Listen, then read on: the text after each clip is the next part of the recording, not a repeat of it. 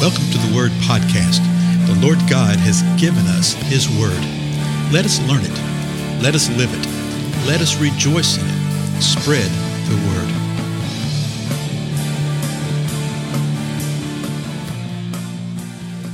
Word. Blessings, everyone. This is Dale. Thank you so much for joining with me today on the Word Podcast. We're continuing through our examination of the letter that Paul wrote to Timothy, 1 Timothy. The Holy Spirit led Paul to sit down and write some words to Timothy, and he told him why. He said, I'm hoping to be able to see you soon, but in case I don't make it sometime soon, I'm going to write some things here to where you will know how the body of Christ ought to behave toward one another, how you're to act, the things that you're to do. And as we've seen in previous episodes, he covers a lot of stuff, so I won't recap all that again. You can go back and listen to the last half dozen episodes and get a good feel if this is your first time with us. And if it is your first time, welcome. Thank you so much for joining with us. We're looking at the 5th chapter right now, and I'm going to go back and pick up the 21st verses where we were, 21st verse last time we were together. Paul says this to Timothy, I solemnly charge you in the presence of God and of Christ Jesus and of his chosen angels to maintain these principles without bias, doing nothing in a spirit of partiality. And so, as I said, we looked at this in the last episode and previous episodes also. And he's just giving him some instructions not to show partiality, okay? And it's a charge before the Most High God. Then in verse 22, he says this, do not lay hands upon anyone too hastily, and thereby share responsibility for the sins of others. Keep yourself free from sins. And so he's firing all of these little instructions, these commands to not only Timothy, but to the body of Christ. The last thing he says, to keep yourself free from sin. That's the bottom line of what we must see from this. We have a role, we have a responsibility to keep ourselves free from sin. In verse 20, he'd actually told Timothy that those who continued in sin, that they needed to be rebuked in the presence of all. And those that he was speaking of, more likely are the elders that were being addressed at that moment in that context. But here he's saying, Timothy, you got to keep yourself free from sin. Body of Christ, keep yourself free from sin.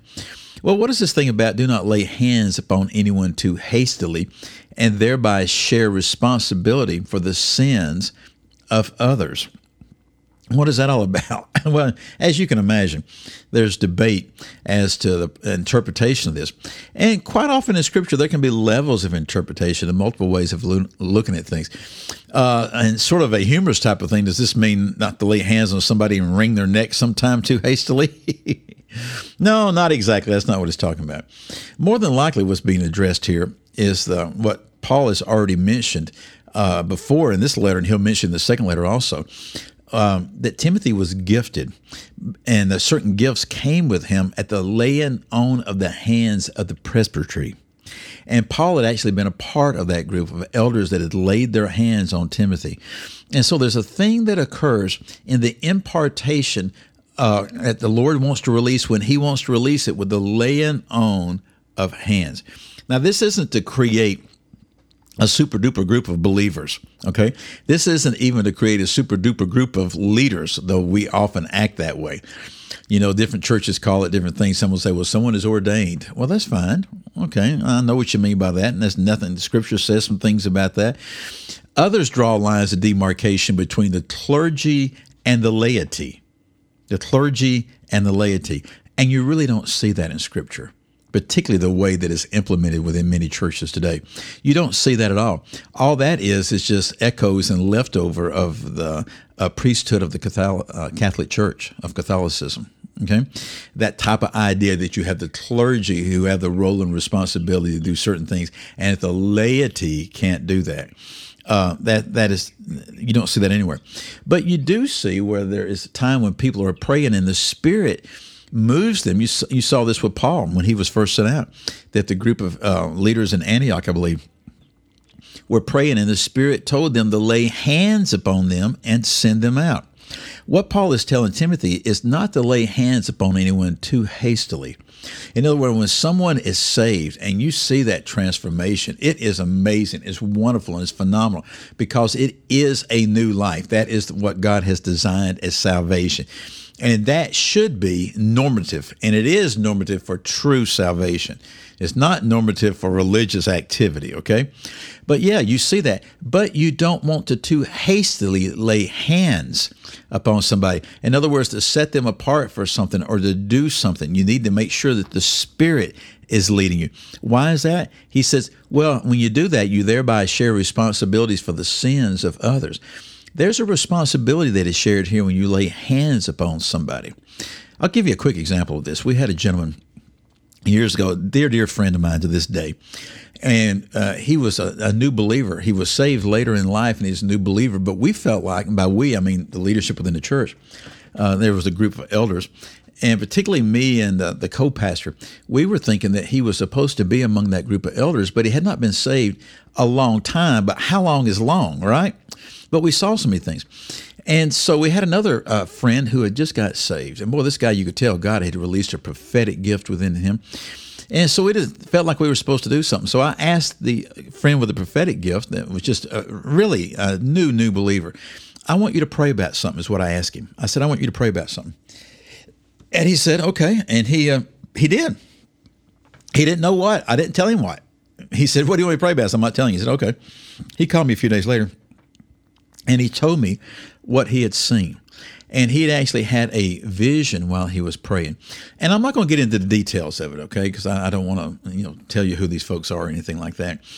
But the details of the vision were amazing. He didn't know what they meant. But when he told me about it, I knew what it meant. But I wasn't sure. And so he kept on saying something about this, and I'd ask him questions. He said, well, I don't know about this. And the more that he remembered and the more that he communicated to me, the more I knew that this is absolutely something that we were supposed to do. Well, I shared it with my co-pastor buddy. He went, wow, that's sort of interesting. I went, yeah.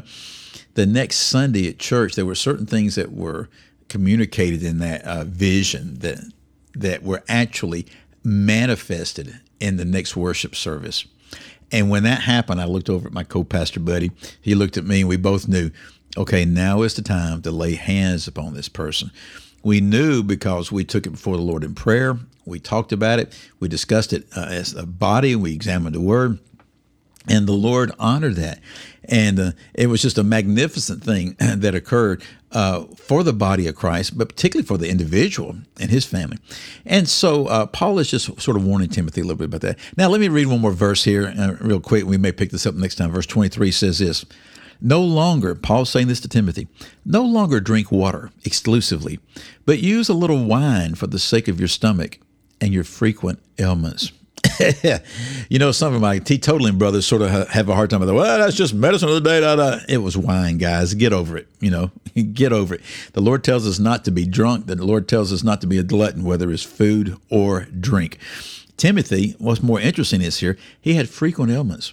The Lord used Paul, the Lord used Timothy in healing of people, but Timothy had frequent ailments. The people that I've seen the power of God move in the most amazing ways with healing quite often had physical problems themselves. So Paul was telling Timothy, hey, drink a little wine for your stomach, because you can imagine what the state of the water was then, right? Because he had stomach problems and he had frequent ailments. So we can assume that those frequent ailments came about because of the stomach problem.